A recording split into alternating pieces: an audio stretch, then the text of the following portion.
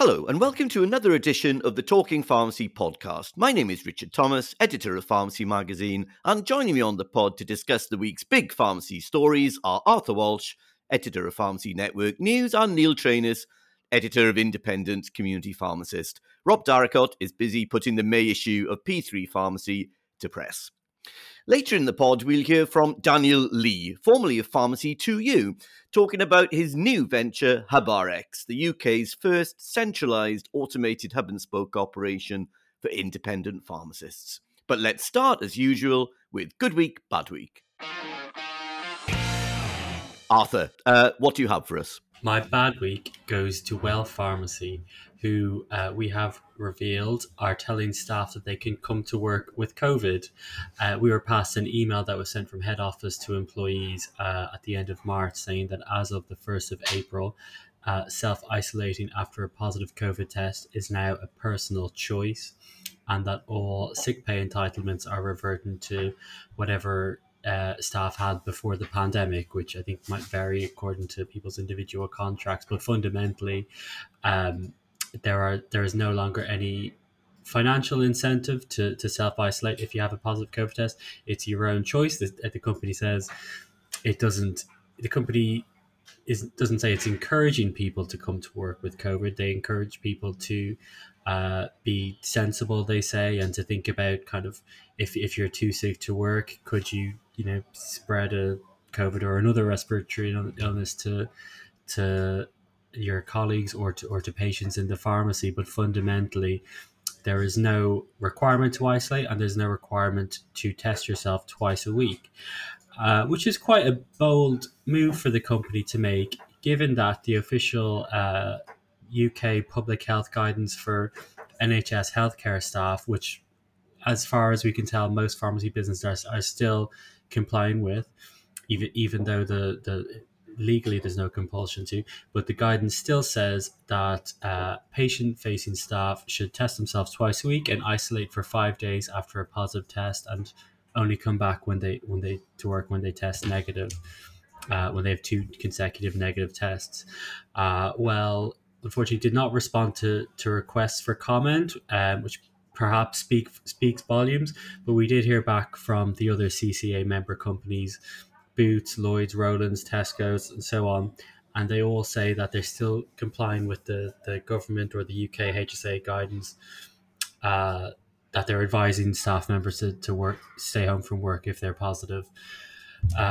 So raises concerns about public health. Pharmacies see a lot of vulnerable people in the pharmacy, and also kind of potentially spreading the virus to colleagues and making them unwell.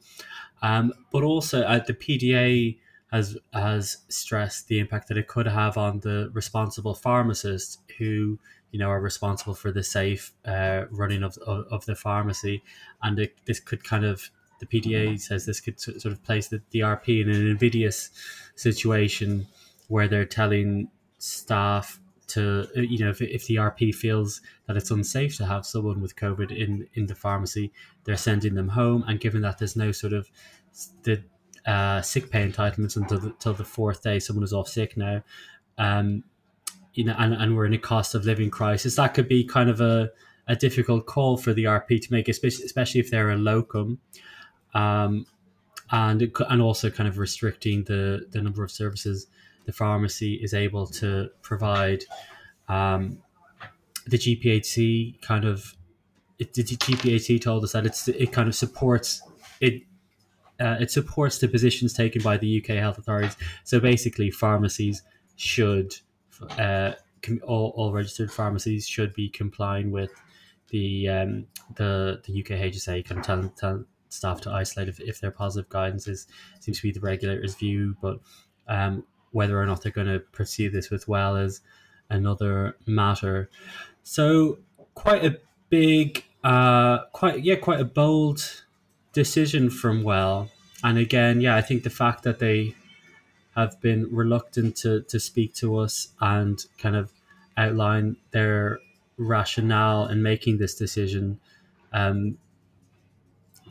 speaks volumes, perhaps indicates that they're there's a degree of discomfort within the organization, and what perhaps they feel that they're forced into doing this by staff shortages or issues of that nature. Who knows? Because we haven't heard from them, we're not sure what the story is there. But yeah, quite a big story and quite a big reaction to it.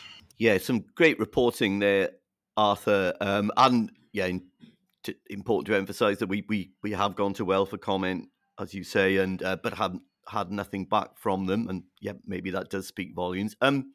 So yeah, a significant story. What was the reaction after we published it, Arthur? Quite a big response on Twitter to the story. A lot of pharmacists are kind of horrified by just the idea. I mean, it's they're healthcare professionals. The pharmacy is a healthcare. It offers healthcare services. They just feel that it's inappropriate to to be so relaxed about COVID. One, I think he's a cancer pharmacist in hospitals on Twitter. He said that he would look at perhaps um, transferring prescriptions away from Well. Um, another person said pharmacists may be in a position to choose whether to risk infecting vulnerable patients or to send staff home knowing they won't get paid in tough times, saying the government should go back to paying statutory sick pay for at the pre-pandemic or at the pandemic rates. And there's been a few riffs on a few puns on the name. Is obviously Well Pharmacy. People are saying kind of unwell. Should they change the name to Unwell Pharmacy? But I think generally, I mean, a few people will say there were. I was surprised there were a few pharmacists who were saying, well, this is maybe it's a good call. Maybe we should be getting back to normal. But by and large, the reaction has been one of kind of shock, I think, saying that it's kind of not fair on staff or on patients. Yeah, Well have certainly gone out on a limb on this one, haven't they? Neil, what did you make of it all? Yeah, it was a terrific story from Arthur, and yeah, first reaction, I guess the gut reaction to it would be, irresponsible. Why? The big question is why, and as Arthur said, we haven't heard from Well, and that doesn't help things. I think Well, given the given the ramifications and the potential consequences of what they're doing, I think they owe not just us, the press, but I think they owe it to everybody to explain their reasoning behind what they're doing. It's tempting to jump on them and say irresponsible and it's a terrible thing, but we don't know the reasons, and it could be. I'm not saying this is the reason, but it could be. As Arthur said, shortages, staff, workforce shortages. I mean, we've been down this road in the last few days and weeks with the PDA and CCA toing and froing on whether there is a shortage or not. It could be that. It does smack a little bit of desperation to me. And we've discussed this in the office, haven't we? Why on earth would they ask staff to come in COVID positive or not, or test? It just doesn't make any sense. And it could be that they're struggling with numbers. It does smack of that to me a little bit. So I think we've got to be careful, not to jump straight onto Well and sort of hang them out to dry. But it would help if they could actually clarify this for people. Silence doesn't help anything, I don't think. Yes, I agree. Thank you, Arthur and Neil. It would be helpful to have heard the rationale from Well, but nothing from them as of yet. Okay, yeah, that's a strong story to start. Right, Arthur, thank you for that. I'll go next. And for me, well, it's been a bad week for women's health. HRT shortages have been all over the media this week, as have various pharmacy representatives doing a fantastic job, actually, of explaining the supply situation.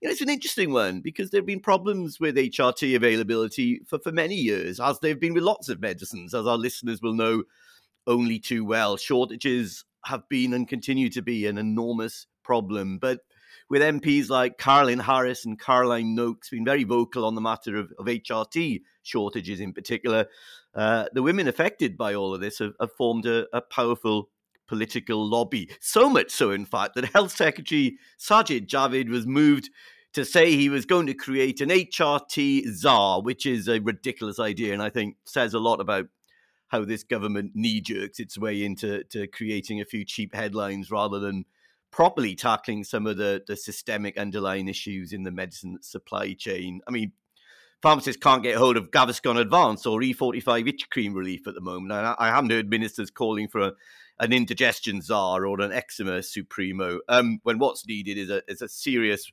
wider strategy from the government to ensure patient access to medicines. Now, I'm definitely not making light of the situation for patients unable to get hold of HRT, because it can be particularly distressing for them. And it's led to the crazy situation of stories of women being forced to swap HRT medication in car parks and the like. And of course, it wastes such a lot of time for pharmacy teams trying to get hold of supplies and doctors not knowing what's available to prescribe. It's a mess.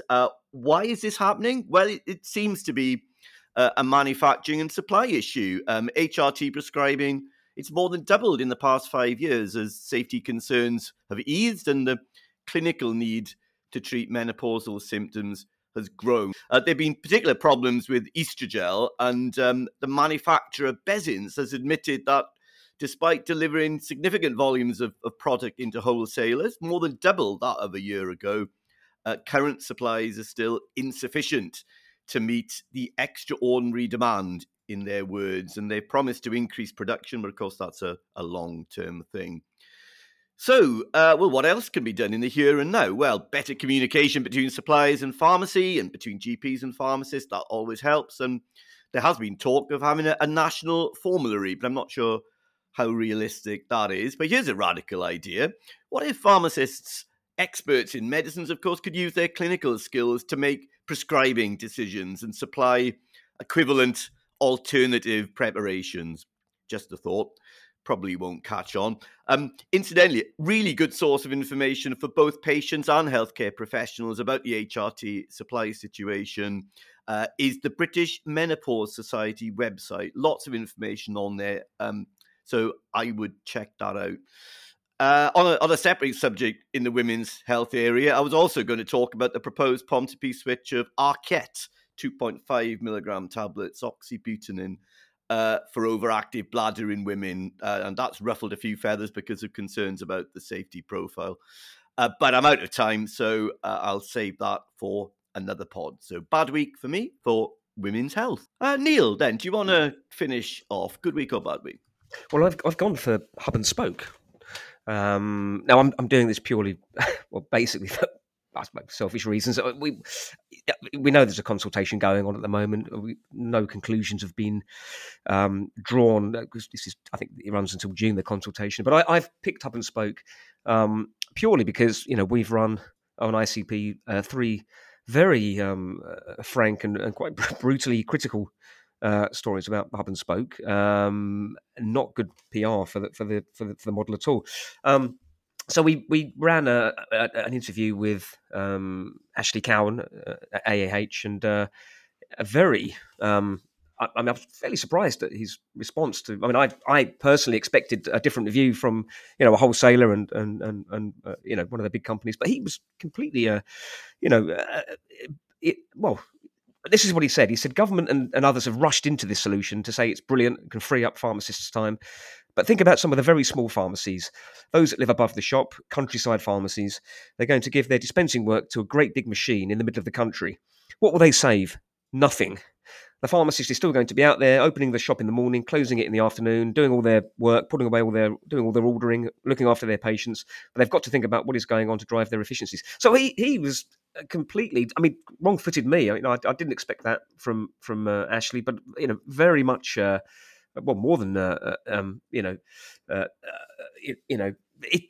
very, very strong view. The other view we had came into us. We ran an opinion piece, another really strong opinion piece from Addy Williams, who's based in Bristol. I know our listeners are very familiar with Addy, and again, it comes on the back of what he said at the pharmacy show last year about the potential impact of hub and spoke on independents' margins and the control they have over that side of the business. And he said, automation and hub and spoke would become viable options for everyone to explore. Those CPCS referrals, though, never materialised in the expected numbers. Amid the tempest that community pharmacy seems to be unable to escape from, many independents have doubled down on the things they can control, i.e. cost and margins. When trying to form opinions on the merits of hub and spoke proposals being consulted on, these two factors will come to the fore. And I think that really does. And I can understand if, I'm not a pharmacist, but I completely understand if I was an independent running a small pharmacy, wherever it is in the UK, I would be, very thinking very hard about this. In fact, I'll come to this in a minute. The last article we had on the hub and spoke. But if in recent weeks, this is only my personal view. I'm coming round to the way of thinking that it really is beginning to look more of a threat to independence than it is a beneficial concept. I would probably be turning my head away from this if I was an independent. So if Rob was here, he would say that it's an unconventional position to argue for an unlevel playing field. And even if the legislation goes through, hub and spoke won't be mandatory. All of us have had different views on this. I'm sure we've kind of ummed and ahed and changed our minds and seen the benefits, but also the opposite. But I've really gone the other way, and I think it's a really a serious thing. The other interview we did was with Hardik Desai. The Hardik community pharmacist in Ticehurst Pharmacy. He won our Extra Mile Award, the Independent Pharmacy Awards last year at the House of Commons, and he again just brutally frank. I mean, he said it. If I could just scroll down and find the article, he basically said it's going to destroy independent pharmacy. Some people might think that's quite strong language, but it's something. It's going to take away the dispensing income from pharmacists, and it's going to have a really, really profound effect. Hub and spoke is going to destroy independent community pharmacy. The government is trying to take away dispensing work from pharmacists so we can work on services, but hub and spoke is not the answer, and that's what Hardik said. And three really, really, really strong views that we've published this week on hub and spoke. Now, I did listen to your interview with Daniel Lee at HubRx, and I've got a lot of time for Daniel Lee. Entrepreneurial guy, very sharp, bright. We know what he did with Pharmacy to You. Fantastic. He's a businessman as much as a pharmacist, and he's very bright. But I can understand why he's pushing it. He wants to make money. Yes, he wants, as he will tell you, he wants independent community pharmacies to thrive and do well. But not surprising to hear him say during the interview he did with you, Richard, that he doesn't think that hub and spoke will have any impact on margins. I think he described it as he said it's a disproportionate feeling that he had that it will change retained margins. He thinks it will have a limited impact. But what I would challenge Daniel Lee on some of these observations is, where's the evidence for what he's saying? I think there are. I'm not saying there's firm evidence for the other side of the argument that it will, squeeze and reduce margins. But where is the evidence for what he's saying? He's saying a lot of strong stuff. If you're going to make comments, let's have some research. Has he done research into the limited effect that it will have on margins? That it won't have, it won't. But we're all kind of getting this out of proportion and getting carried away with this. So I've got a lot of time for him, but I just think we need to have evidence. But I suppose that's what the consultation's about, isn't it? So it's not been a great week for hub and spoke. And thanks very much, Neil, for trailing my Daniel Lee interview. That's a nice link. So let's listen to what Daniel has to say now. We're going to play a couple of extracts from the conversation I had with Daniel earlier on in the week, and we'll release the full interview next week. And I started by asking him to explain the thinking and the business model behind HubRx. Richard, thanks for having me, and looking forward to a lovely discussion with you this morning. So HubRx, as you rightly said, is automated dispensing for independent pharmacies. We are really excited to be able to look at helping community pharmacies transform from a dispensing-led model to one that is going to be moving into clinical services.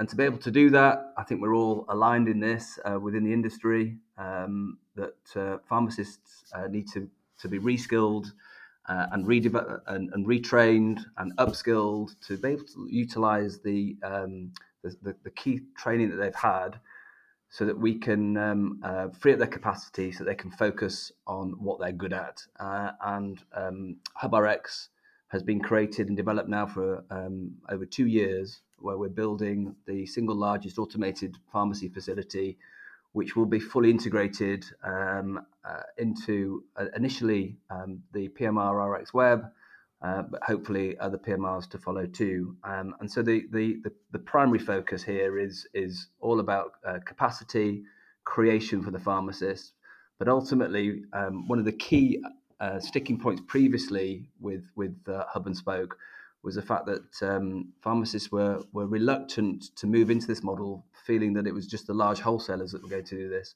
So for the first time, and I think this is quite unique with our business model, is that this is transparent pricing that's going to be passing the purchase margin through to the independent pharmacists.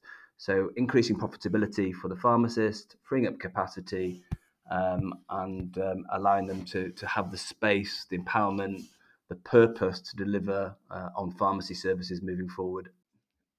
We're not saying that that using a hub is for everybody. It's a choice for those pharmacists that want to move into the future.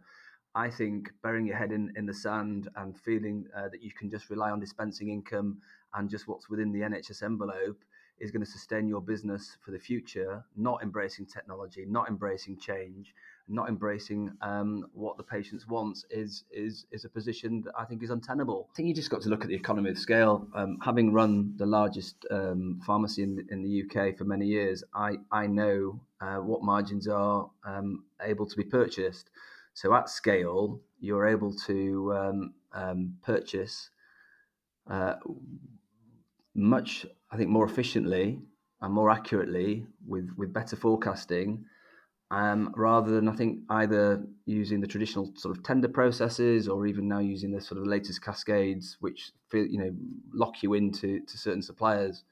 So it's just a matter of economy of scale. If we're looking at each hub looking after 200 pharmacies, 1 million items, and you are a small independent, either 1 to 10 pharmacies, the opportunity of us being able to purchase the large majority of your requirement and passing that through to you is more attractive than you thinking I can hold on to it and still do the same. What we've got to do is change the mindset, Richard, that's operating in community pharmacy, and there'll be some that do. And I'll reiterate this through the conversation. This may not be for everybody. We're not saying this. The legislation change isn't then imposing that pharmacists have to do this. This is for those that are finding that they are too busy, that they're too stressed, that they're focusing on on dispensing income and dispensing fees of what that is, and not focusing on the higher margin, higher clinical services where their focus and their training is. And we know that pharmacists, and I've spoken to many over the years and a lot more recently, are feeling overwhelmed, underpaid, under-resourced, and don't have that sense of purpose driven out of university, that they are now prescribers in many cases, not getting that satisfaction of doing what they're trained to do. So the days of picking a product, labeling it and handing it out have to be assigned to the past. Freeing up your capacity, subcontracting to a facility that can in many ways do it more accurately, do it more efficiently, but certainly do it more cost effectively is the future. And pharmacists need to embrace that technology, and that's what I think I'm urging through you and to your listeners today, that this is inevitable. Now, just finally, Daniel, many pharmacists, of course, will remember that you founded Pharmacy 2U back in 1999, I think, and oversaw its growth into the UK's largest online pharmacy. So not necessarily Independent's favourite company, and indeed got itself into a bit of hot water in 2016 over the patient data sale. Do you think your reputation could count against you in your new venture? Well, I'd hope not. I think you learn as you get experience, and you benefit from the wisdom and the mistakes that you made. And I think if you don't make mistakes, then you're not trying hard enough. I'm very proud of my achievements at Pharmacy Stew, and I would hope that the independent pharmacists have seen the growth at Pharmacy Stew and seen the technology that has enabled them to be able to do that, and the fact that I'm rebuilding, with HubRx and offering that into independent pharmacies, they can see that they can also benefit from that. So you'd think that whilst Pharmacy Stew was disruptive and is disruptive into independent pharmacy, there's a lot that pharmacy can learn from what we've re-engineered and what we've developed and transformed over the years. So hopefully they'll see that this is a force for good. And I have to say, it's nice to be welcomed by pharmacists for a change. I've found it really refreshing that I can walk into a pharmacy or walk into a professional industry meeting and not have some awkward moments. So it's been really quite refreshing, to be honest. That was Daniel Lee there from HubRx, and the full interview with Daniel can be heard in next week's podcast. And that brings us to the end of this week's edition of Talking Pharmacy. My thanks to Daniel, Arthur and Neil. All the Talking Pharmacy podcasts are available to download from the Pharmacy Magazine website or your usual podcast provider. But for now, thanks very much for listening.